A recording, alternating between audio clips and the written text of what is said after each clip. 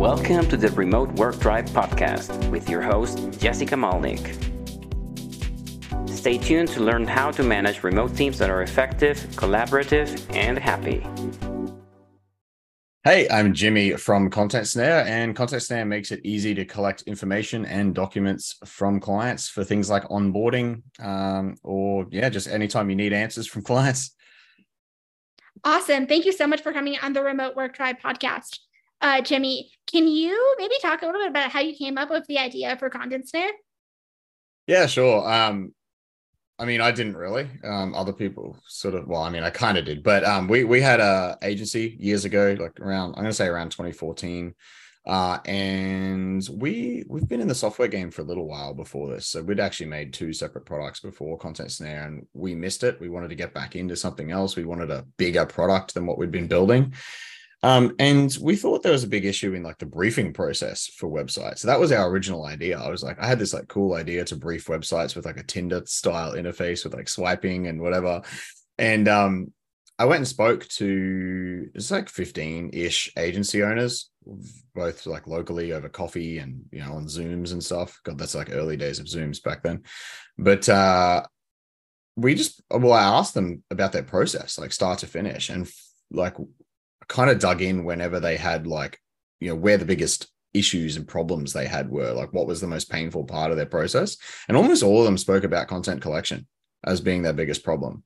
So immediately, I didn't seed out my idea at all. It was just talking about their problems. And all of them kind of whinged or complained that content collection was the worst part of their business. I got some crazy quotes out of that. People said they were going to leave the industry because chasing clients for content was so bad. So the original version of Content Snare was just made for website content for web designers and marketing agencies. That's the initial idea. It's changed a bit since then, but yeah. So what's been the biggest change that you've had since then? Different industries. So we started, like I said, with website content, and then we found people were using it for different things like onboarding questionnaires, because it is kind of anything you're using a typical form for. And the way I describe Content Snare to people is if you're using a form for something or email and it takes more than 5 or 10 minutes for that person to complete, you should probably be using Content Snare, because it's it allows them to come back in multiple sittings and reminds them and stuff. So since people kind of worked out that they could use our product for other things, right now, accounting is our biggest focus. I wouldn't say it's our biggest percentage in users right now, but it's our focus. Marketing, but then they use it for document collection, client onboarding. So it's actually become more of a client onboarding / information request tool. It's still at its core, a lot of the stuff it does is still exactly the same. It might just be different integrations or slightly different features that are a bit more general to not just website content anymore. I love it. And what's your current team structure look like today?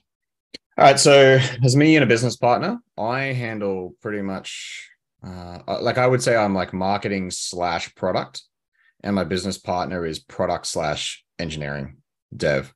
We both, collaborate on product, whether that's, planning priorities of new features and fixes and whatever. We kind of both do that. And then he handles the dev team and I handle essentially everything else, even admin. A lot of my time is still legit admin, paying invoices and stuff. There's not a lot of time on that, but it's just because I guess from a team perspective or a leadership perspective, whatever, I'm still doing a lot of things I shouldn't be doing. But so we've got 3 developers under my business partner. About to be 4. And on my side, there's Julio's on support. He's a full-time support guy, and he helps out with linking and some marketing stuff. Full-time assistant in the Philippines, Bernie, and 2 writers that actually just came on a couple of weeks ago. Got it. And can you maybe speak a little bit to what your process is like when it comes to hiring and making sure that you find people who are the best fit for your team? God, it's the hardest part of running a business, I feel. Hiring and firing are the 2 worst things by far, and just team management. A year ago, in the last year, we've hired and fired, and we're so excited. We spent so long sourcing 2 developers that we thought we thought we'd done everything right. and everything looked good, and it just turned out they just weren't a fit and or like couldn't handle things that we gave them, and we've actually let them both go now. So I wouldn't say our hiring process is perfect. That said, like on the marketing side, it's normally pretty good. Like every time I deviate from my process and go like a gut feel, like this person is going to be awesome, that's when I get burnt. But the process, I mean, do you want like how much detail do you want here? Do you want me to go like start to finish? Like where do I go? Go for it. Yeah. So I mean, a process for marketers and writers. So I write the job description like a sales letter for sure. Like I really make it sound like we're awesome. I've got quotes like from our existing staff members about how awesome it is to work with us in there. You know, it's like yeah, there's testimonials basically from our staff and making it sound like we're not like this awful corporate company and that we're kind of fun and whatever. And I get a lot of comments on our job descriptions actually. Like people in the applications, people comment on like how nice the job description was. Now that's been a many revisions to get to that point and copying things from other job posts that I like. And, you know, there's a lot of different bits and pieces that make that up. Anyway, so that's the thing. It's like almost every job description I read is so boring. And so we try to be a little bit different and actually like not funny, but like at least fun in a way. Cause like, you know, at the end of the day, we want other fun people. We don't want robots working for us and whatever. So yeah, that's like step one. I think that's really critical because that's like if you want really good people that you want that to catch their eye. Yeah. So, but then I think my favorite part, what I've been doing for the last several hires is, so we ask for their resume on the form, but like I never go with a standard, like, I don't know, like some hiring boards or job boards, they'll give you like, here's like standard questions. It's like resume and like two other things or whatever. And it's like, this just says nothing to me. So I had 3 open-ended questions that, you know, they could answer them in like 2 seconds, or they could go hard and like really show who they are on that in these questions. So they're usually something like one of them will always be like something that proves they've read the job description. So for a writer, it's like, well, even for a marketer, it's like, who's our target audience, you know? Describe who will you be writing for essentially, because like the last job post was specifically talking about accountants and bookkeepers, so we wanted, yeah, they could just write accountants and bookkeepers, but the best applicants write a lot more in there. And the same with it's like what makes you a good fit. That's a pretty standard answer, but it's also standard question, sorry, but it also gives people a lot of room to really talk themselves up, you know, if they're just like, oh, a really good writer, bye, you know, it's no good. And then the other one is just like anything else you'd like to mention. So those 3, the first pass of applicants, I don't even look at the resume. It's just those 3 questions, because you can very quickly at a glance see, one, if they've read the job post, how much effort they've put in, and then whether they've actually given you something that indicates that they are truly a good fit for this role. So that first pass, you know, I mean, you can eliminate a lot of people really quickly on that. So that's, I guess, I don't know. The second pass then is usually like looking at sample articles, or like, because I'll always ask for like, you know, give us a writing profile, give us some examples of writing. I don't typically go on those because, oh God, like sometimes I will. Sometimes I just don't know if the person's actually written it because it's like ghost written or whatever. So, God, like I will look at them and I'll look at the resume and then like sort of come down to a short list. And then sometimes I interview. Honestly, sometimes I don't and just go straight to a writing test. It depends how many people I've got in that last pass where I'm like, I don't want to interview like 10 different people or more. So I might just go give the first 5 a writing test and see if anyone just nails it. And then like if they give them some, you know, feedback on that writing that sounds like a little bit confrontational, just to see how they deal with it, maybe. And that's it. That's kind of it from start to finish. Yeah, I love it. And it kind of speaks, and I know we were chatting offline about how your last role where you were hiring for a writer, you got 800 applications in it. I'm guessing the fact that your job descriptions are so well done and are so convincing and so persuasive probably plays into that. But I'm guessing there's also a lot of operational challenges that come with having to screen 800 people.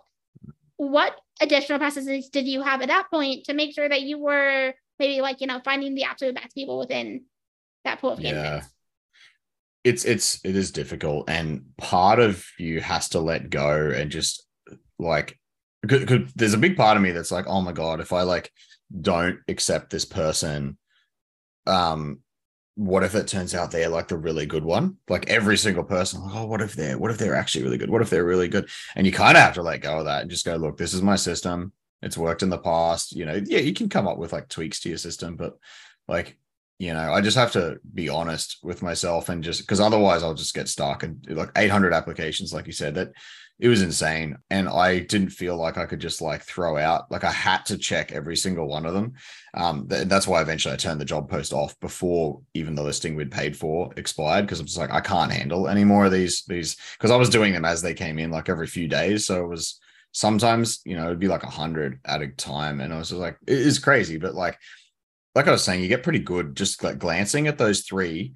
The fastest ones are like, you can see they just did give a crap. And they're like, so I use a 5-star thing. So my first pass is it's in Airtable and it's like 5 stars. So it's really quickly for me to just go 1 star next. Like there's a shortcut on your keyboard. I can't remember what it is now. So just go to next record. So I'd literally be going like next record, 1 star, next record, 1 star for a lot of them, right? Because it's just like they haven't even read the description.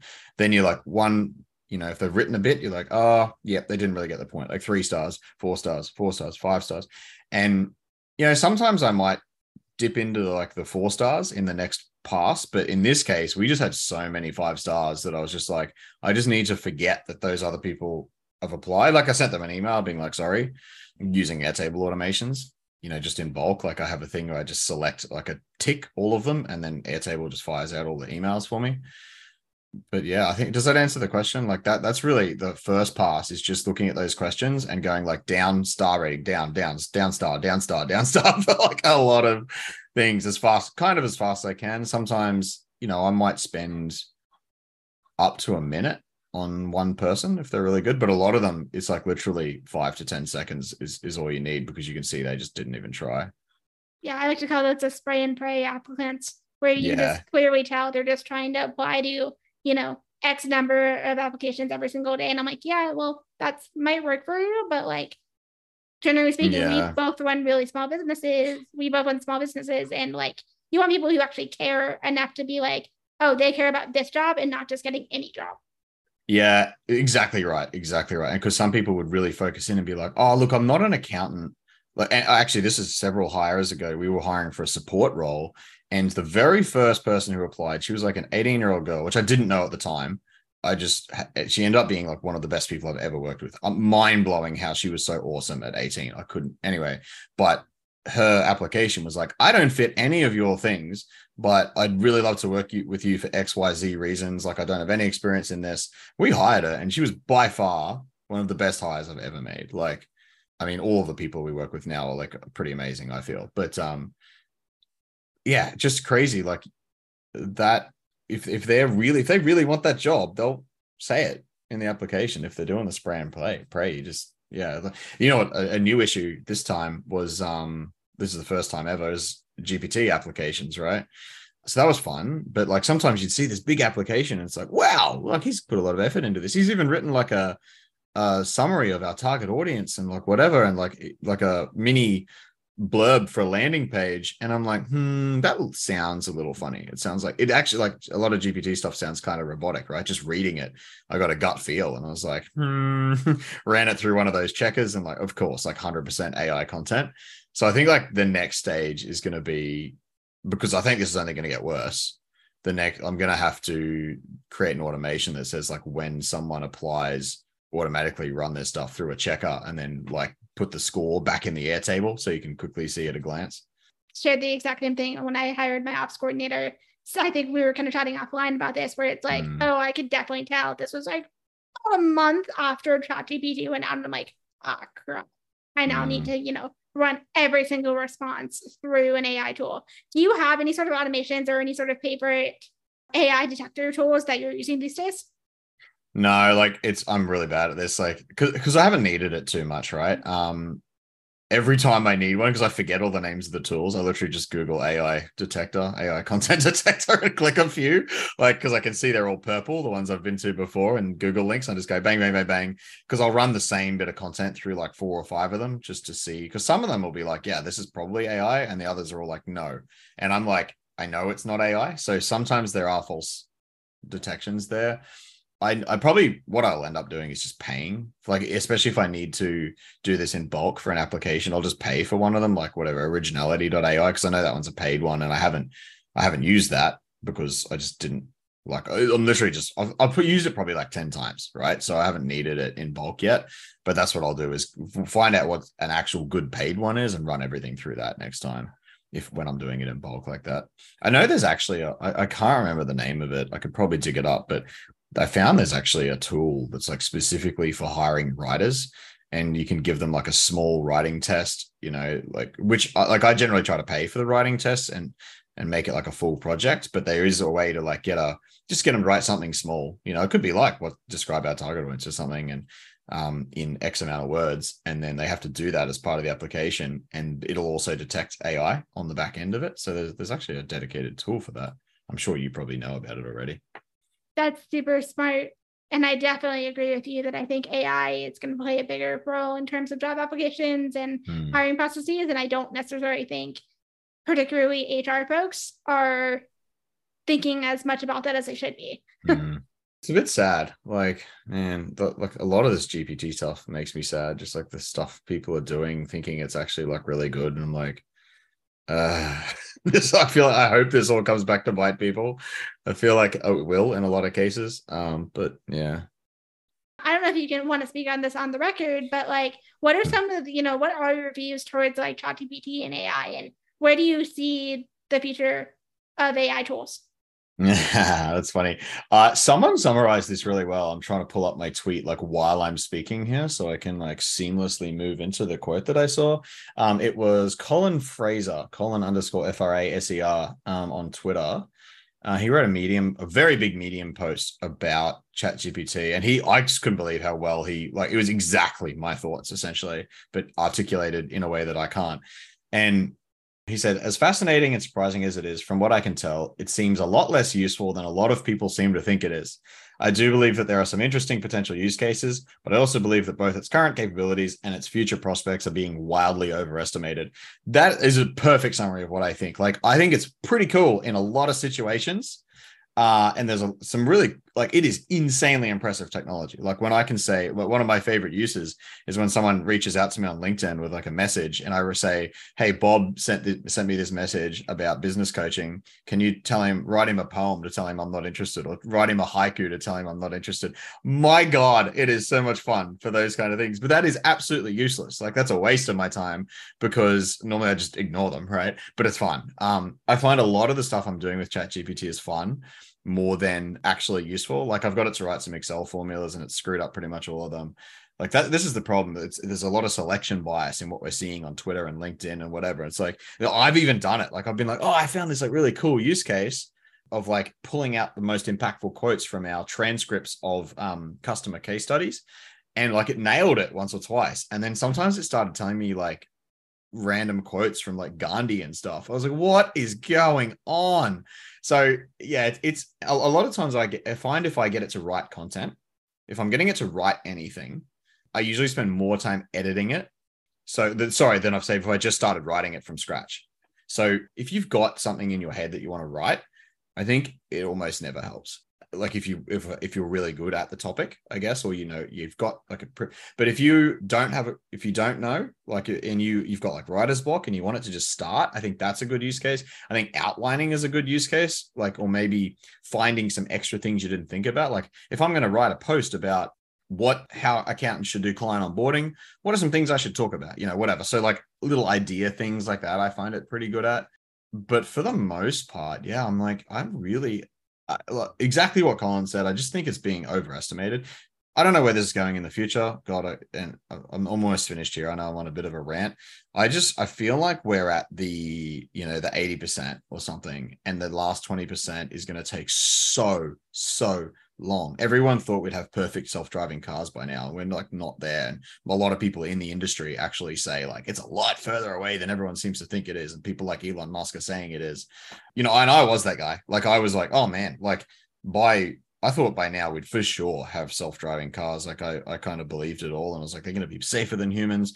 And now that I've like dug into it more, I'm like, oh God, there's just so many scenarios where it's not going to be good enough, and you kind of need it to be. So yeah, that's how I feel about AI. I think we're at like this 80% thing where it's like really good, but that last bit where it to be really, really useful is going to take a long time. I couldn't agree more with you. I think there's definitely some amazing use cases, and I just learned a few, and I just took some notes on my phone on some of this where it's like, oh, I'm going to totally steal that, plug it into LinkedIn, and basically spit out poems for all of the link builders the link builders and the AI tools. Because I'm getting one of those now too, that I'm just like, cool. I'm like, I'm going to totally, instead of just ignoring them or saying I'm not interested, I'm going to just give them a poem. Yeah, it's fun. It's amazing. Yeah, like it is really fun for some silly things like that. I think I've heard some SEO guys talk about it as well. I think it was the Authority Hacker podcast. They had a good episode on it recently with like some interesting ideas for SEO, like getting it to say like, you know, what are the, I'm going to write a thing about horse riding or something. Like what are the top types of horse sports, you know, ordered by popularity, whether it's getting it right or not. You know, maybe it's ordering by popularity based on what it's learned or how much it's read, or it could just be flat out making it up, which it does sometimes. But like, and you don't know, right? You never know what it's making up and what it's not. But so I think there are like cool things like that where it's like just lists, ideas, and whatever, just to see if there's anything you missed. Yeah, I mean, I can just speak to myself where it's like I've used it a lot for coming up with some questions, and if I have like a specific keyword that I'm already going after, and I want to figure out additional keywords tied to it, like it's really good for building out like a list and questions of things you might want to think about when it comes to either FAQs or like additional keywords to go after, like way faster than I do it on my own before using AI tools. But to your point, like there's so much stuff within AI tools that is like ChatGPT in particular doesn't cite its sources. So like you have no idea where they're pulling this information from, which is kind of important. And two, like it gets a lot of things wrong. And the thing that makes it even more dangerous is that when you put someone who doesn't know a topic writing about the topic and they're using an AI tool, they don't necessarily know it's going to be wrong because it sounds right. Yeah. Which is why there's like this whole like AI content plus fact checkers on the top. But, you know, I don't know. I still think a lot of the time you're better off using just a straight writer, you know, like I don't know. I'm not convinced of the productivity gains in a lot of scenarios. I think, you know, if you're a bad writer or like a slower than average writer, then probably GPT is going to be about the same as you, as that level. But if you've got a decent writer, like, I don't know, I think they can be very, very fast and productive. And I don't know how much extra time ChatGPT really knocks off the top. Totally. Yeah. I share the same. And also the other thing you have with AI, and I will stop on my rant, is that if everything is AI generated, suddenly you blast any sort of brand personality, any sort of thing, and you're just basically the sea of sameness of more and more copycat content, mediocre content, because that's the nature of AI. Yeah, that's it. I mean, I think the smartest people, like the people who are using AI properly now as a big part of their content process are not, well, I would hope they're not, you know, writing entire posts like that. They might just use it for individual sections. And I can see that, you know, like, you know, need to write a section of a post and it's like, you know, write me something about this. And then you might take some ideas or rewrite it. Again, I think rewriting it is it's actually worse for productivity. I think it's more about like getting the ideas and then just writing it yourself from scratch, just with, you know, some of the ideas or getting it to reword something like that's pretty cool. Like getting it to go like, I need a simpler way to say this stuff I've already got. So you've got your brand voice then, right? Like, or you've got your opinion, or you've got like, you've then injected something that's not just crap AI content. And then you're getting it to reword it into a simpler fashion. Like, I think that could be kind of cool use case. And like summarization or so when there's existing content and you're getting it to pull stuff out of that, I think that's an amazing use case. Like I was saying before with our transcripts of case studies, like, yeah, a lot of times it's screwed up, but if you ran it a few times, I think it's actually would save me time because I don't have to read through this entire transcript to pull out all the best quotes that someone said. And that actually got me really excited because we could run this on all the transcripts we've ever had from customers to just pull out best quotes without someone having to dig through them all. Like, that's amazing. Yeah, absolutely. And shifting gears a little bit to a completely different topic, but it's like something that I think you're really good at is delegating and empowering your team to kind of take ownership over like, whole projects or whole task. Can you maybe speak a little bit to kind of your philosophy to how you kind of get your team aligned on the same page and kind of get yourself out of some of the day-to-day weeds? I mean, a lot of that comes down to the person you hire, right? So, and a lot of that comes down to how much you're paying them also. So actually, like, I guess that's changed. I wouldn't say we pay a crazy amount because we're still, startup and self-funded and whatever. So, but like, I definitely am not looking for the cheapest people anymore, whereas I used to be. And so like paying a little bit more and looking for that kind of attitude in people, I think is where you like, and that's in the job post, like you'll be expected to kind of run stuff yourself. With content writers, I want to give them a topic and have them do everything else, right? And like, so some people are like, I don't want to source images. I'm like, well, like it doesn't take that long. Take a couple of screenshots and whack it in the post, and it's probably more efficient you doing it than trying to pass it off to someone else to source the images. And so things like that. I mean, it's really just communicated and the attitude and like noticing the attitude of people. Yeah, and in day to day, this is pretty hard. I guess it's like, I don't know. You might think I'm better at this than I think I am, but I mean, to this point we haven't really found anyone like that can manage like a whole, I don't have like a marketing manager or something where I've just been like, I want you to increase signups, go. Like I just haven't found that right person. Like we've had marketing people in the past, but they were like, they kind of wanted tasks and like things to be given. So again, I think that's like a type of person. I think we just like missed the mark on who we hired. With writers, I mean, I kind of spoke about that already, but like with our support team, it was just a matter of like letting them run with stuff. I think, I don't remember the quote on this, but there's like a thing where there's like 3 stages where you get them to do something with you and then, or you just do it and show them, and then you do it together and then you let them go away and run it. And that's kind of, and you might just tweak them. And that's essentially what we did for support. Like it was, at first it was me just doing support on video because it's async, we're in different time zones. So I just record videos of me doing support and then they could ask questions later. And then it was like, they would draft replies to support requests and then someone would check them over and correct them and say, yep, you're good to send. And then in the end, it was just let them run. And sometimes they get things wrong and you just go, actually, just maybe tweak that little bit and tweak that little bit. So I don't know, it was getting to that stage of just trusting them to do it and letting them run as fast as you can. But a big part of that, again, is having the right person that can actually do that. Yeah, absolutely. And you said something really interesting kind of at the start of what you were talking about, where it's like you used to hire some of the cheapest people and then you started to realize, hey, to pay a little bit more to get the right person in those seats. Can you maybe speak to a little bit of like, so what was kind of that like aha moment where it made you realize maybe I should just be, finding people who maybe cost a little bit more, but are going to save me so much time and headaches down the line? Yeah, I mean, for me, it was straight up when we earned more money, like when we could afford it. Like I know when you're first starting out in business, that's really hard. But, if you don't have the money to hire someone, that said, I think there's a big mindset thing there. Like I think I've always had a mindset of trying to not be cheap, but like be very cost effective. And sometimes that can end up blowing more of your time than it's worth. Like you can still find plenty of people that charge a lot of money that are not very good at what they do.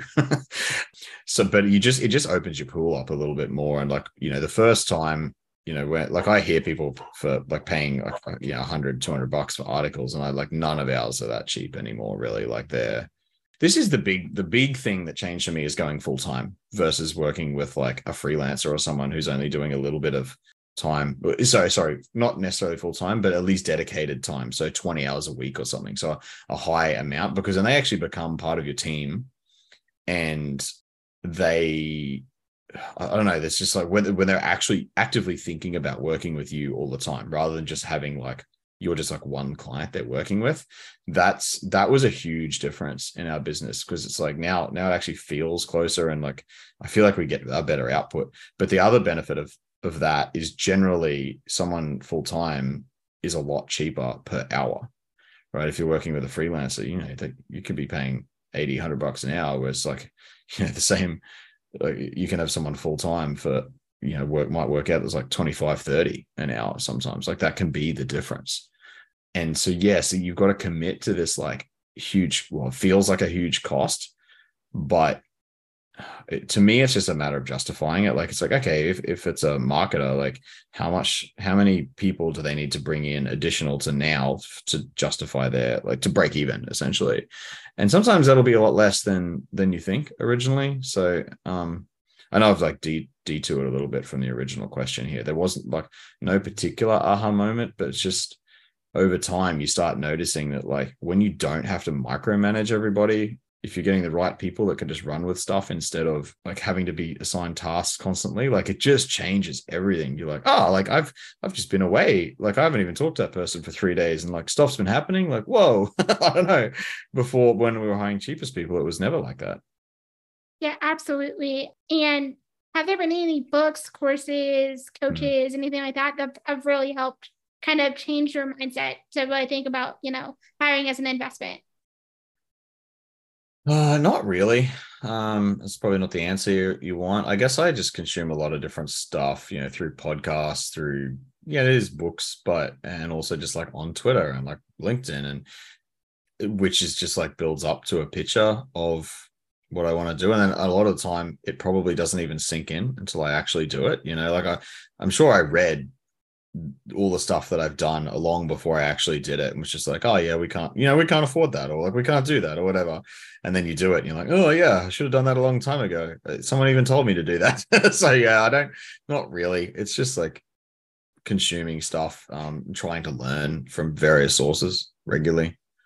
Yeah, absolutely. And shifting gears a little bit, obviously you're in Australia, your team is global. By kind of definition, you had to become an async first team due to time zones. Are there things that you put in place to make asynchronous comms work really well and ensure that your team is all on the same page? Yeah, I mean, that's still a work in progress, although we've been doing it for a long time now. Funny you mentioned that. Like, I'm going to Europe in a little while, and I'll be meeting our lead developer who's been working with us since 2014, and I've never met him in person. So that's how remote first we are. You know, like this guy's, what was that, like, how many years is that? It's like 7 years he's been working. No, sorry, 9 years. It's nuts. Like, I mean, we're just using Slack like everybody else. We do try to get on like video calls with people maybe once a week, just to, I mean, my business partner is really adamant we have to keep doing that. Like I'm a big like, oh, more meetings, what do we need meetings for? But there is something in that, like just having that one overlap of time, a meeting a week, that just like, you know, just chatting to them and talking about project stuff. I think it does add some level of like, you know, humans to the team. So it's not just like names on a page, which it can become if you're just using Slack all the time. As for systems, hey, it's not really, like, again, it's just the people we hire. We hire people that are able to work remotely, and not everyone is like this, right? There are plenty of people who are just absolute rubbish at, like, they cannot work from home or remotely or whatever. And yeah, I've got friends like that who have like real jobs, I guess. You know, and it's like, they say that they can't work from home. They can't be productive, whatever. So, but it's all about finding people that are able to just thrive on their own and get stuff done. And yeah, we don't really have systems for that at all. We just use Slack, you know, try to not just make it all work, you know, try to have a little bit of fun in the general, so that we have a check-in channel that everyone's supposed to check into each day, and might just, you know, throw some, it's just nothing crazy. It's like, you know, throwing in some funny gifts and what we did on the weekend and whatever. And it's just, everyone sort of works just because of the people we work with, I guess. Yeah. And I'm guessing a lot of it is the fact that I'm assuming you hire people who've worked remotely before and it's not their first time. That's a good point. I assume so. It's not something I've ever checked for. Yeah, like we just, and it's the classic like hire slow, fire fast thing. But I don't know, like I try to hire fairly quickly too. But you know, if someone is not working out, it's pretty obvious pretty quick, and you just have to bite the bullet and move them on. So that's not, because yeah, like it's normally pretty clear, right? So, and not everyone, like I said, not everyone's good at it, and you just, it is hard. Like hiring is by far the thing I hate the most in business. But sometimes you just got to do it, and until you find the person that is the right fit. I would say probably what's even harder than hiring is letting somebody go. What are some Oh, that's of what I the was saying. ways? Yeah, like firing is, sorry, hiring with an F. Firing that's what I think is like the hardest part for sure. What are some things that you have to like maybe convince yourself that, hey, this person isn't working out, and like not to let it drag on for months or even years in some cases? Like, what are some things that you've had there, and how do you go about letting a team member go when it's clear that they're not working out?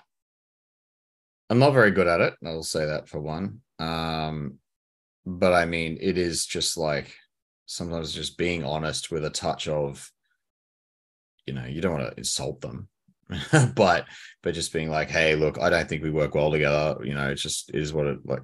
I don't know. Like I don't beat around the bush. I just say, hey, look, this is what I'm thinking. I just think, yeah, or like, and sometimes it is just like, here's your end date.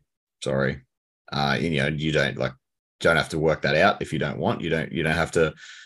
Well, actually, normally when we let someone go, we'll just pay them out and just say that they finished today, and that's it. Like that's it. I think, what have I done in the past? I don't know. Like, I don't know. I'm sorry. I'm not very good at this question because it's such a hard thing for me. It is insanely hard. Every time I go to do it, I go back and forth for ages.